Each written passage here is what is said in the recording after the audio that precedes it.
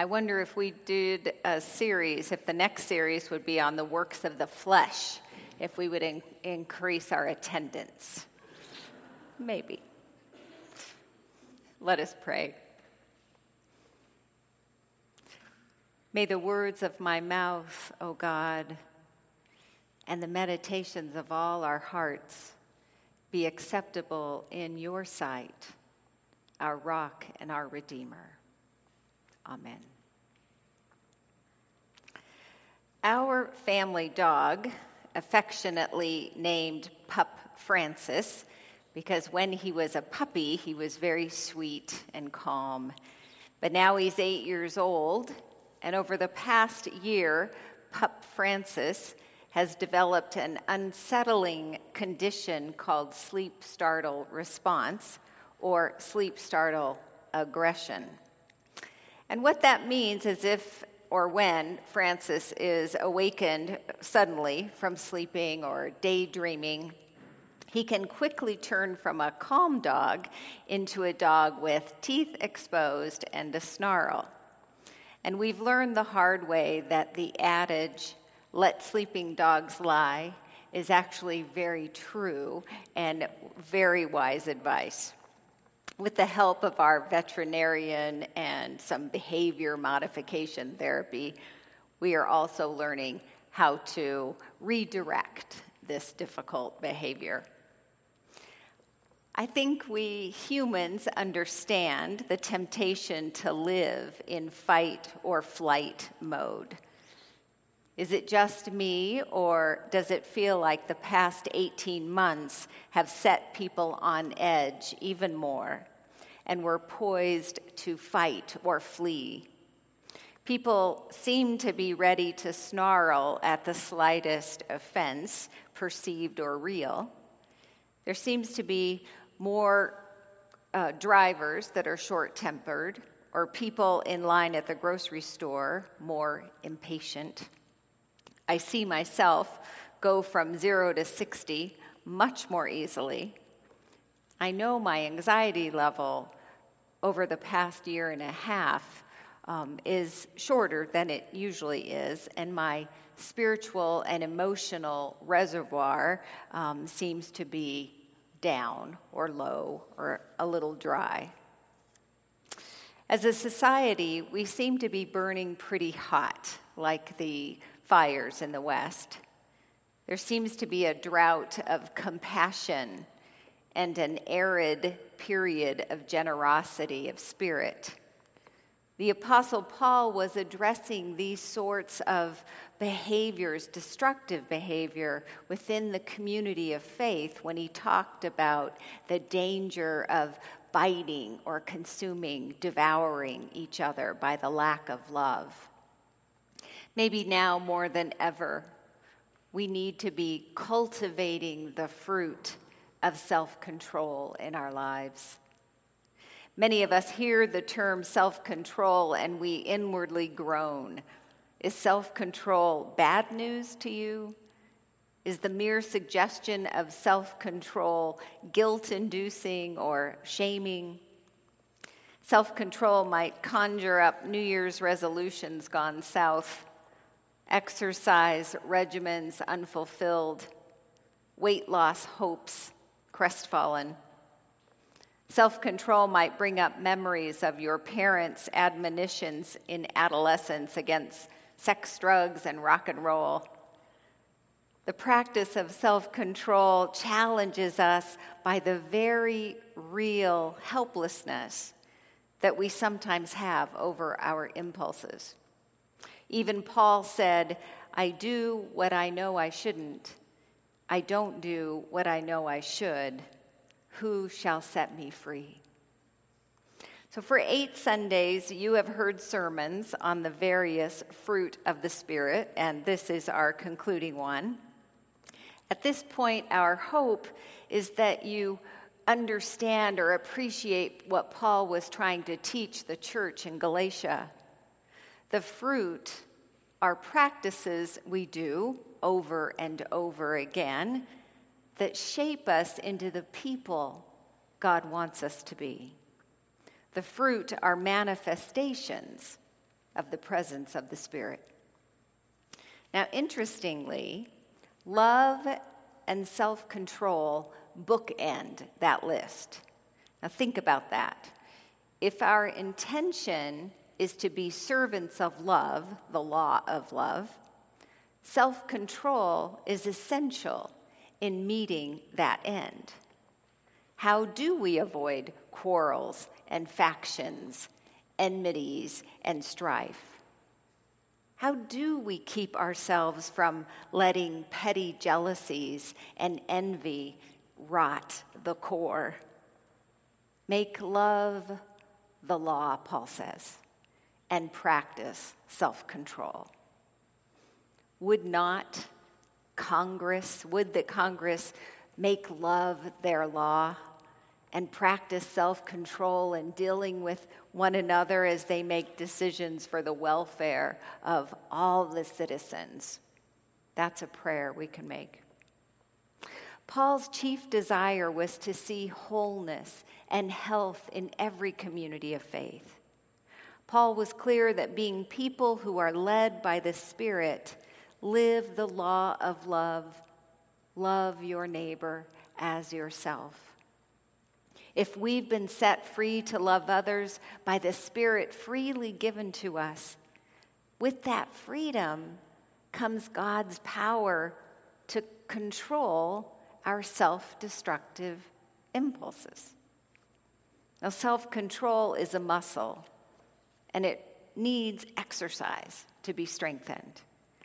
Exercising self-control in small things increases our ability to self-regulate in big things. You probably remember the famous 1972 marshmallow experiment that involved 600 kids between the ages of 4 and 6, all culled from Stanford University's Bing Nursery School. The researcher, Walter Mitchell, would give each child a marshmallow and give them the option of eating it immediately if they chose. But if they could wait 15 minutes, they would get a second marshmallow as a reward. Those are the days when marshmallows actually had currency for kids. Then Mitchell would leave the room, and a hidden video camera would tape what happened next. Some kids just ate the marshmallow right away. Others found a handy distraction, covering their eyes, kicking the desk, poking at the marshmallow with their fingers. Some smelled it, licked it, took little nibbles on the edges. Roughly 1/3 of the kids held out long enough to earn a second marshmallow. Several years later, Mitchell noted a strong correlation between the success of those kids later in life, the ones that had their ability to delay gratification. He showed that they had better grades, higher self-confidence. Mitchell's follow-up study confirmed the correlation. Now, of course, there are issues with that original study, and subsequent studies have been made that have called some of that narrative into question. But good research is pretty clear that people with an ability to moderate their impulses have better health, better relationships, careers, are less likely to overdrink or overeat, and are more apt to consider their lives meaningful and satisfying. Paul includes self-control as a mark of the presence of the Spirit. The paradox is that by releasing the illusion that we are masters over our impulses, we actually gain the freedom we need to exercise self-control. Being overly reliant can lead to captivity, and at the very least can lead to moralism or self-righteousness or judgmentalism. What comes easy to you might be hard for others, and what's not tempting to you might be tempting to others. Isn't it annoying when someone tells you, just don't eat it? or just get up earlier to exercise or to pray. Just buy a few more plastic containers to get organized.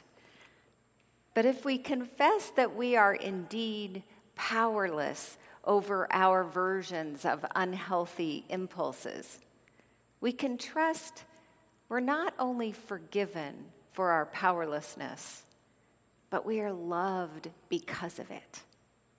We live the freedom we've been given in Christ. Out of a realized forgiveness and grace, we live freely. And free people are peculiar people. We have courage to make mistakes.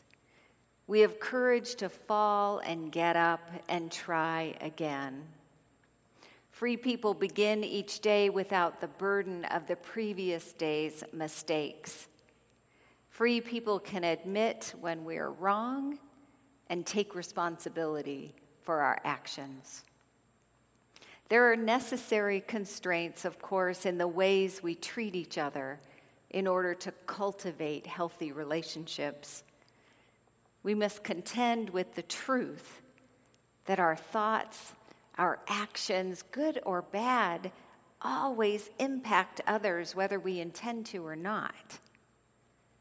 Exercising self-control necessitates being ready to stop and ask oneself, is what I'm about to do or say coming from a place of love?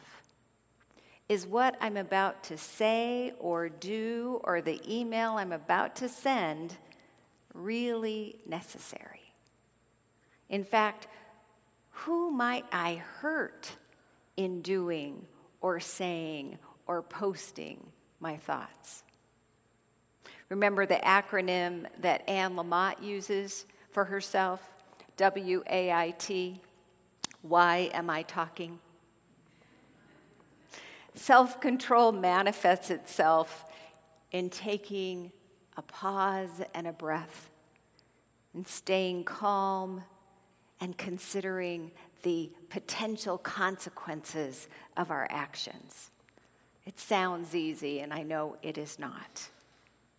I can understand why Paul added self-control to the list of marks of life in the Spirit.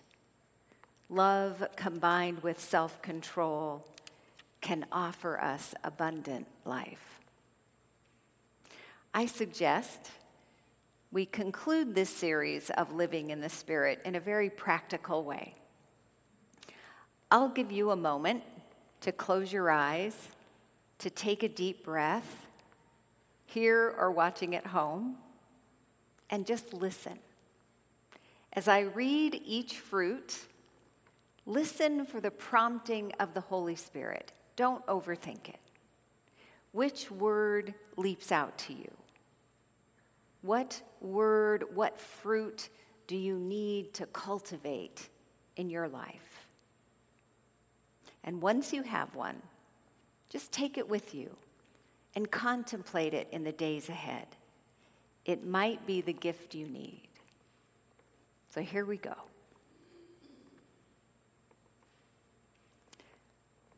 Love, joy, peace, patience, kindness, generosity, faithfulness, gentleness, self-control. May it be yours. May it be so. Amen.